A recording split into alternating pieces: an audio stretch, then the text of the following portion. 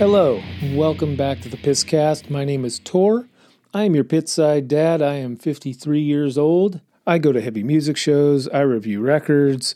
I talk about lots of stories from my youth and becoming a metalhead and a heavy music fan.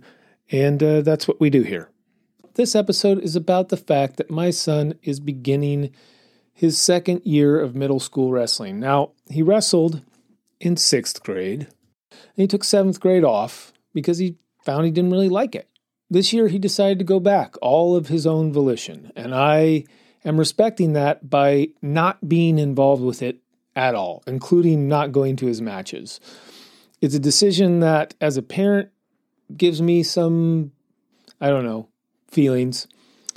But I think overall, I am not a calm presence. I am not a centering influence on his sporting and competitive stuff where wrestling is concerned. So just staying out of it. Why do I mention this on a metal podcast? Well, today's story is about metal, but it's about wrestling and how metal sort of helped out with a situation in my own wrestling career. So we'll do that. We'll do part of that story today, maybe a segment or two, and then we'll get out of here. So without further ado, here is the story. Oh, and one last thing, write to me. Pisscast@gmail, PISDCAST@gmail.com. Write to me, tell me you love it, tell me you hate it. Got my first review from LL 1842. Thank you so much for that. That was great on iTunes or on Apple Podcasts. So do that for me. Rate, review, and subscribe so that we can grow the audience. Still getting trickles in from other countries. Love that. So again, without further ado, or much more ado, here is the story. One more day!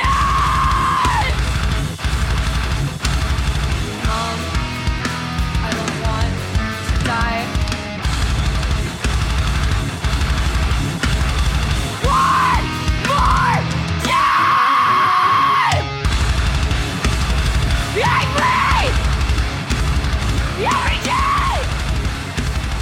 But it won't go away! It's wrestling season again. Kids all over the country are spending short winter afternoons in gyms, grinding through arduous drills and conditioning so that they can spend protracted Saturdays in gyms waiting to test themselves against one another in a physical acid test like no other.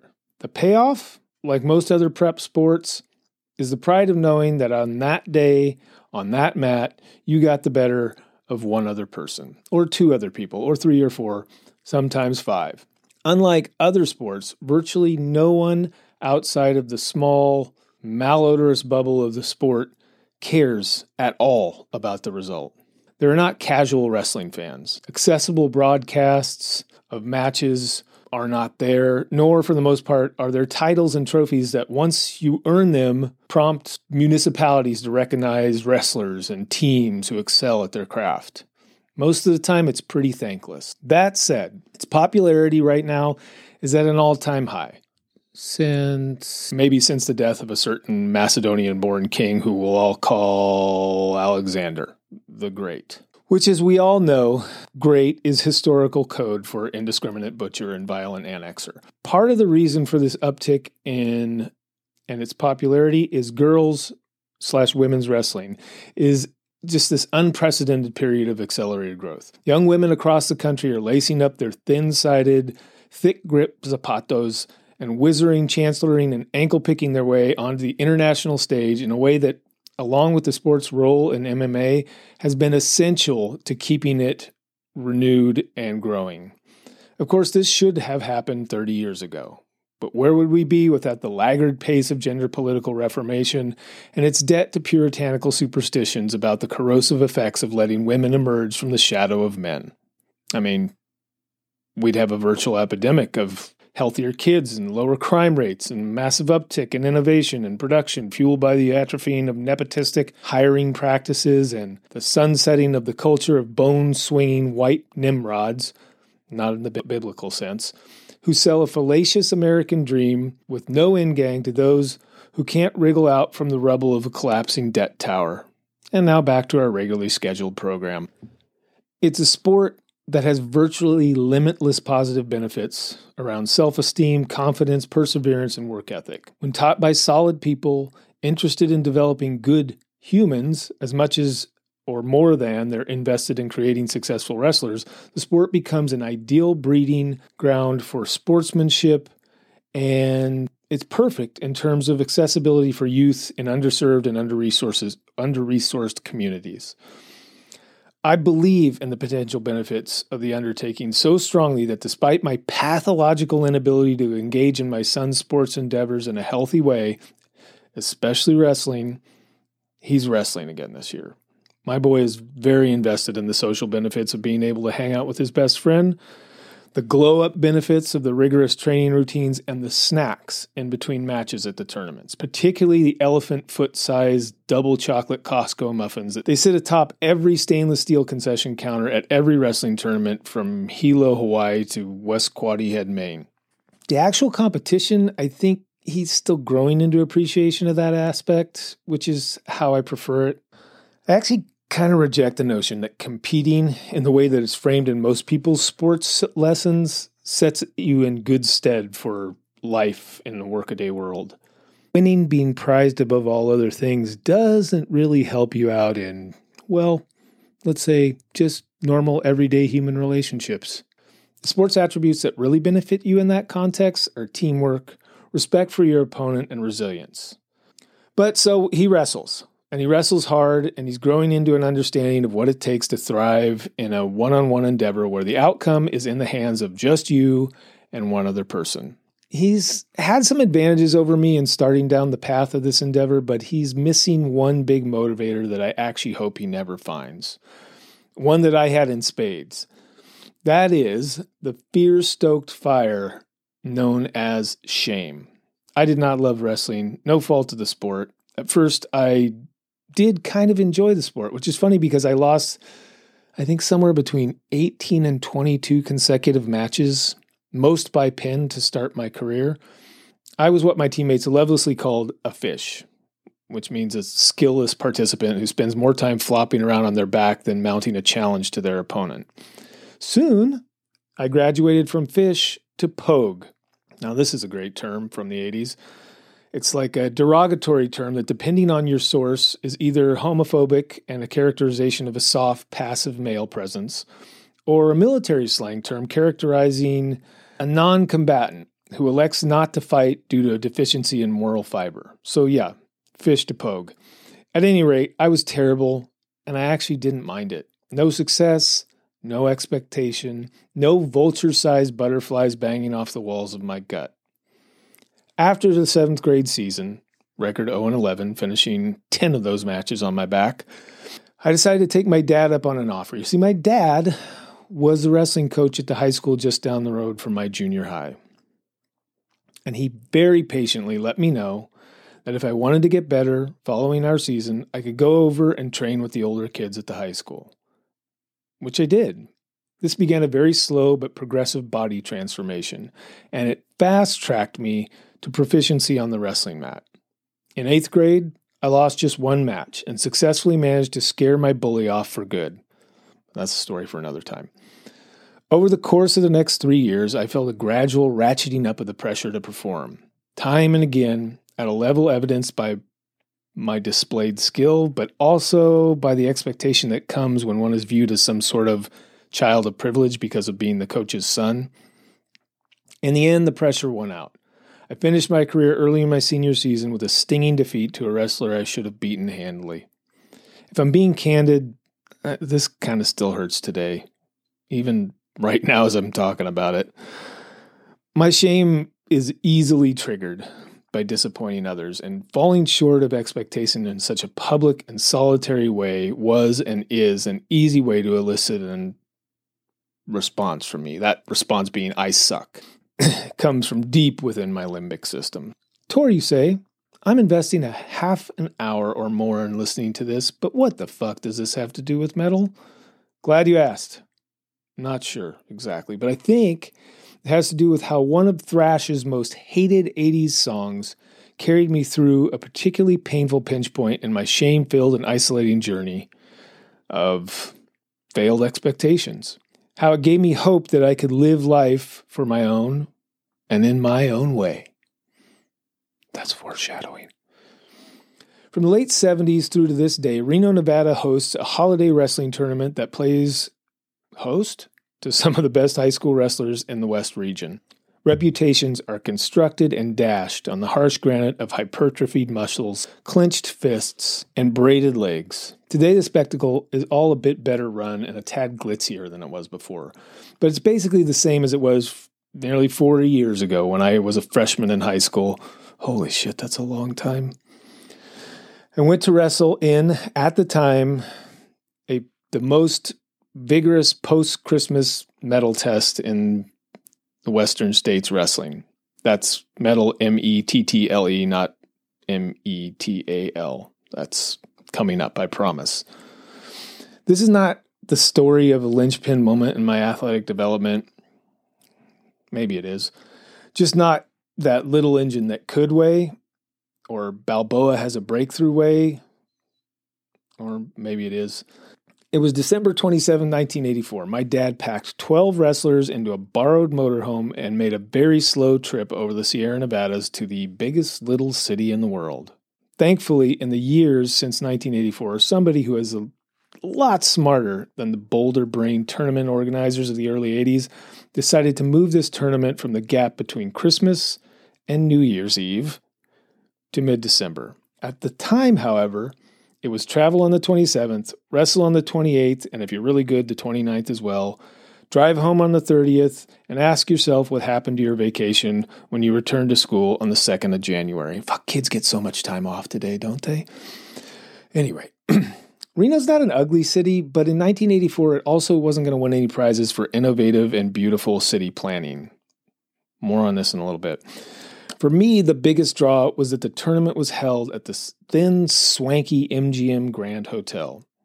It was a splendidly appointed megalithic eminence in the middle of town, surrounded by, in 1984, not as many buildings as you might expect, being that it was Nevada's second biggest gambling city of the day. The Brome motorhome. Introducing the superior-sized small motorhome. Funny, it doesn't look any wider. But it is wider, 14 inches wider than a van. Taller, too, with a steel frame all around, even in the top. That's good. Squeaked and rattled to a stop in the valet queue, and we all ran into the lobby to piss.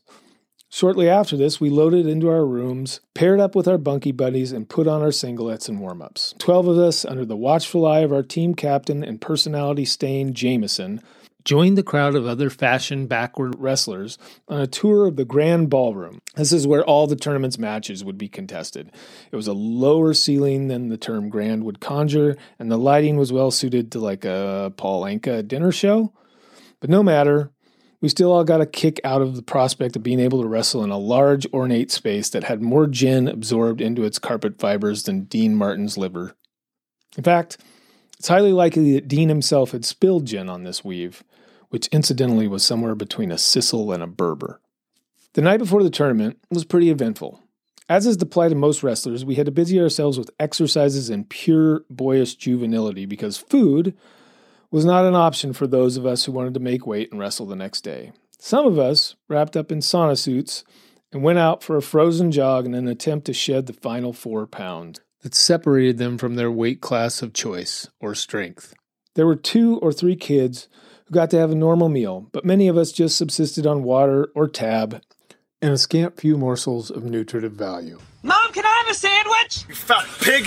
Actually, since it was 1984, most of my team got by on Copenhagen or Skull.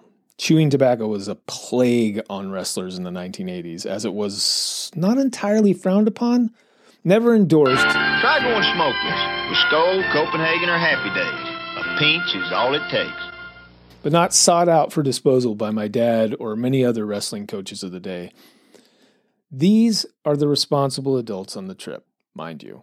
The reason he didn't chase after a can of dip was that it was indeed helpful in getting those wrestlers struggling to cut weight to get closer to their goal. Chew, spit, repeat, and within an hour or so, you've offloaded a pound of water weight. Public service. Wrestling has gotten marginally better in the weight loss department over time, putting in place certain restrictions on how much poundage a kid can cut during a season. But the mentality is still troublingly prevalent amongst coaches, athletes, and parents alike that kids with developing bodies should have an eye towards what weight class they should want to be in for the most mat success. Which weight class actually suits their evolving physical dimensions that are happening naturally is a secondary concern. I have a problem with this. Indefensibly negative cornerstone of the sport. Kids bounce around the scale to avoid certain wrestlers who may pose an insurmountable competitive challenge. At times they suck down because of some completely scientifically unsubstantiated idea that if you're, say, 140 pounds and strong, if you starve down to 126 pounds, you will lose weight but still retain strength advantages. Bullshit. It sucks.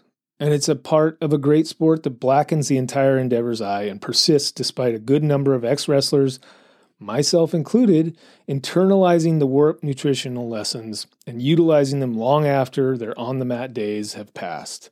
Don't starve your kid. Don't let your kid go without food to make weight, and don't let coaches, my dad included, sell kids on the benefits of integrating a calorically restrictive strategy, which can totally result in binge and deprive ideologies well beyond the wrestling years.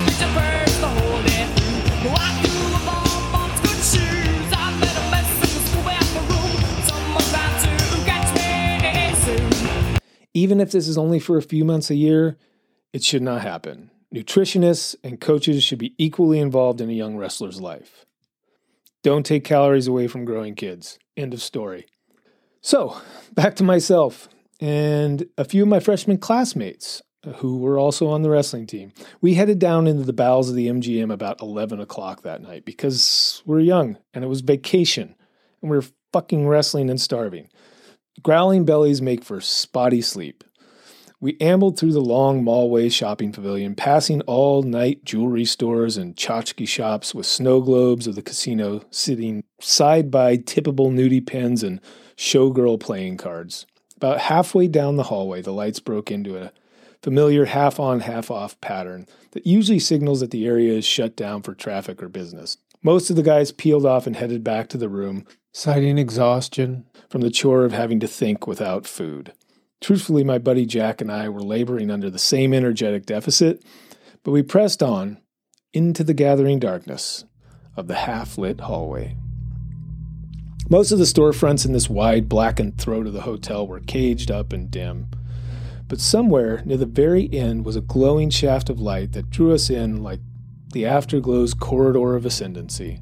It seemed to recede from us as we approached it. No doubt the effects of being macronutrient deficient, sapping our ability to walk at a normal pace as well. Jack reached the channel of light before me and froze in place.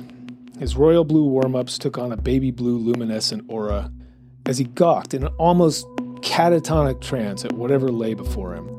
When I caught up with him, I too was stricken with a wave of stultifying disbelief. We had either crossed the physical plane into a sensual corner of the spirit realm, or our brains were synced up and simultaneously hitting the level of glucose deprivation necessary to induce visual hallucinations. It was as if our teenage ids had hacked into our hippocampi in order to provide the threatening, sexualized phantasmagorium that could pull us, without resistance, into the spider's web. Or in this case, literally into the lion's den. Context note, if you've ever watched an MGM movie from the good old days, you'll know that Leo the Lion roared over the tagging logo of the company before every film.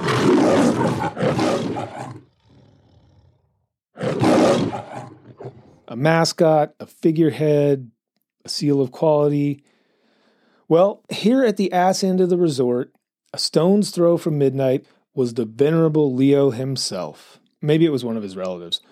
Collared chain around his very real, very alive, and perhaps very sedated neck. Behind him, the MGM Grand logo with a black backdrop. In front of him, a weighty camera on a sturdy tripod. And to the left of him, what do you think? A trainer? No. A photographer? No. Security guard, that's what it was. Nope.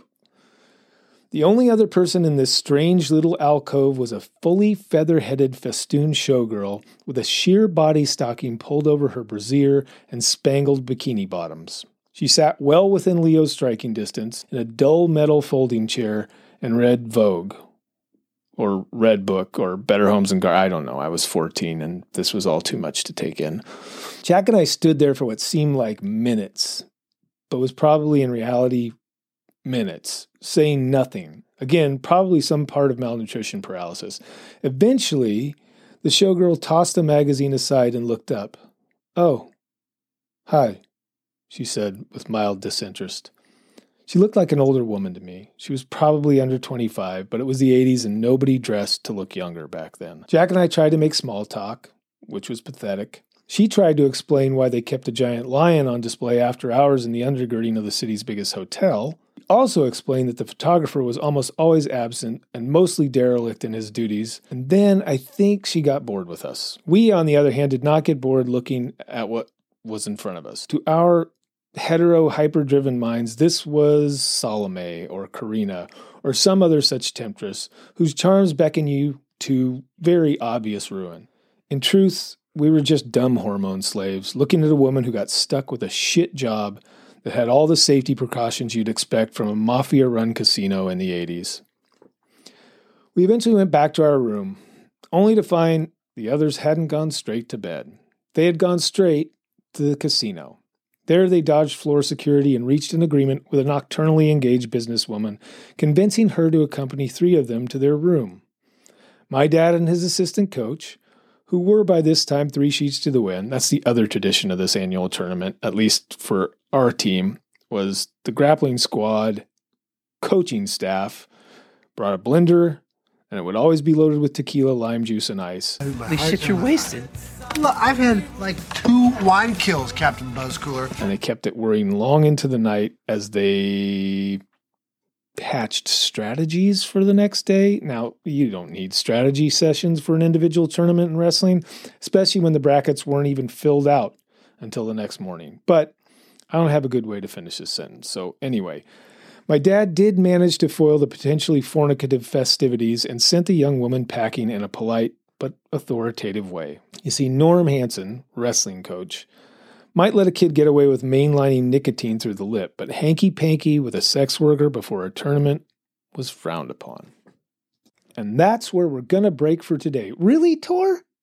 No metal? No metal. Well, I said the word metal. In fact, I said 2 different versions of the word metal. Okay, we're inching closer to it. We will get to it next time, but we got to break now or else this episode is going to be far too long. So join me next time, and I promise I'll tell you about that thrash tune that saved my life, or did something like that. Thanks for listening.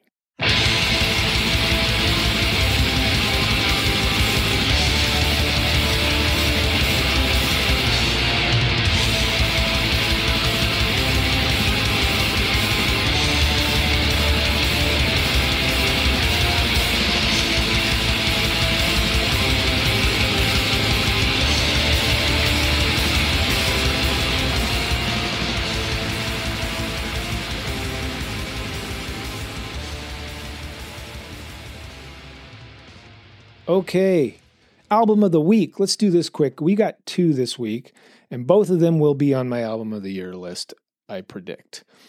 First one is Hulder, Verses in Oath. This is black metal from a Belgian/American frontwoman who I'm going to see tonight at the Stork Club in Oakland. So I will give you a concert review, maybe in this episode, maybe in the next. Anyway, this is great stuff. It's semi-traditional black metal in that a lot of tremolo picking and very quick tempo stuff, but also black and roll, which breaks it up nicely and allows you to get into a groove, which I really appreciate as an old man. The other thing that there is in some of this is some really beautiful classical guitar pieces, like Randy Rhoads-esque type of stuff. So Verses in Oath is the album, Hulder is the band, and I recommend Boughs Ablaze as a place to start. Vocals are traditional black metal, so don't expect to understand a lot, and enjoy. Second, Ponte del Diavolo, Fire Blades from the Tomb. This is, I guess we'll call it progressive Italian metal from, I think they're from Torino.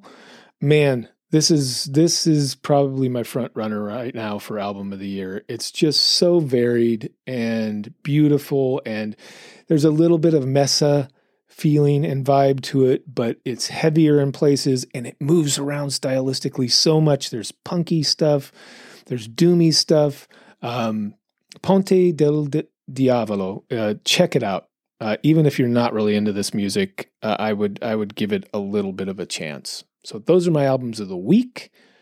Check them out.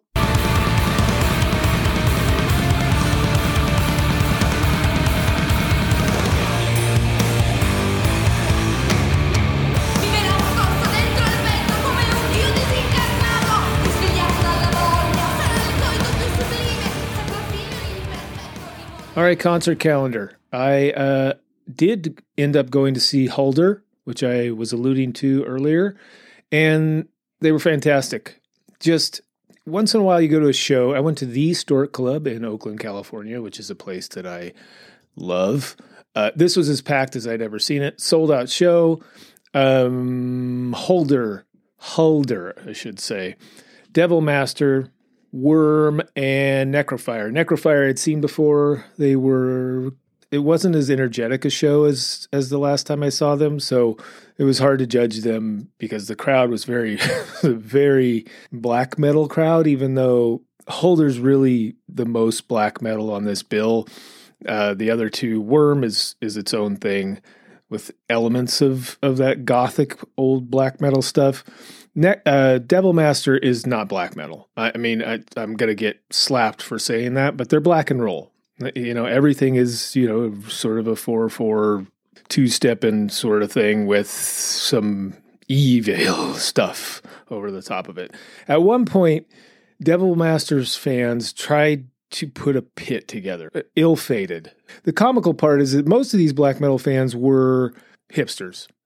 And at one point, some of the Devil Master fans tried to put a pit together to the shock and surprise of a probably early 30s young man at the edge of where the pit was who just wasn't paying attention and kind of got shoved. And I don't mean like shoved the way you get cross body checked at a hardcore show. I mean like tapped and moved backwards. To which he responded, "Come on, guys." The Pisscast thoughts and prayers go out to that gentleman, and hopefully he'll make a speedy recovery and be sipping his whiskey from a highball glass at a black metal show near you soon. Yeah, they're soft. But Hulder was great and really exemplified the difference between a truly visionary, captivating live performer and musician and, serviceable guys that are they're professionals that do a great job with it. That was everybody else on this bill. Hulder was something different. And if you get a chance to go see the Decibel Tour, you got to stay to the end and watch Hulder because it'll take you to a different place. Anyway, the only other concert I saw was a few weeks back in a pouring rainstorm. I went to Taqueria Mila. Fuck, Spanish is a tragedy. And they're starting to do shows in this tiny little taqueria. And I went up there and saw Bonita, which is a local band, and Love Spiral, who I've talked about on here before. And they were just as enthralling live as they are on record. And I love Love Spiral. So that's concert calendar. And on to the next thing.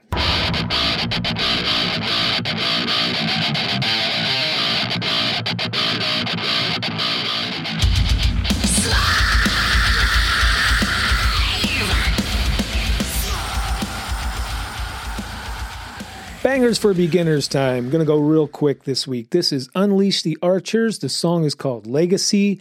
This is pure power metal. Well, I don't know if they call themselves that, but it's what it is. It's inspiring. It's got some sort of fantastical storyline behind the concept, and it doesn't matter, any of that. Well, what matters is the inspiring part. Just listen to this. This makes you feel good. This makes you want to go out and and run up a hill, or, maybe try and go to your kid's wrestling match without being a total dickhead. But anyway, this is Legacy. This is Unleash the Archers. It is off of their Apex album? No, this is off the Abyss album. Apex and then Abyss. Unleash the Archers are Canadian. Brittany Slays is their vocalist, and she does as her name suggests. She slays, and they're really special. They're technically proficient, and I don't like power metal. I always say I don't like these things, and then I end up recommending them. But this song, see if it doesn't get under your skin a little bit. See if it doesn't make you want to pump your fist in the air. Here is Unleash the Archers with Legacy. Why the hell did I say it like that? Legacy by Unleash the Archers.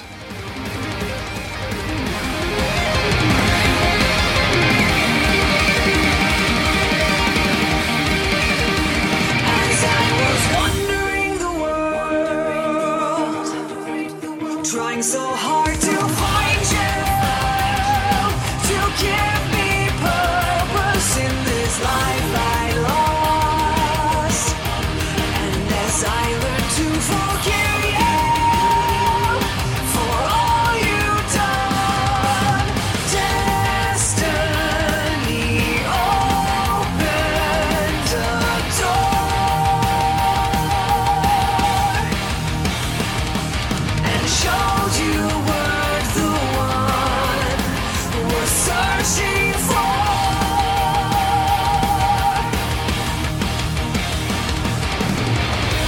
But as time wore away and my will to carry on,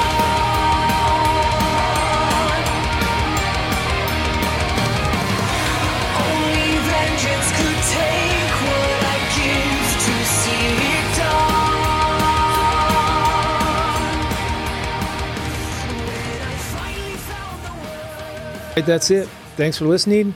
Next time we will finish up our wrestling / metal thing. I promise the metal comes in right away the next time. And then we'll have some other segments and go from there. I think the world of you. Write me at pisdcast@gmail.com and keep on listening, recommending to your friends, rate, review, subscribe. Talk to you next week.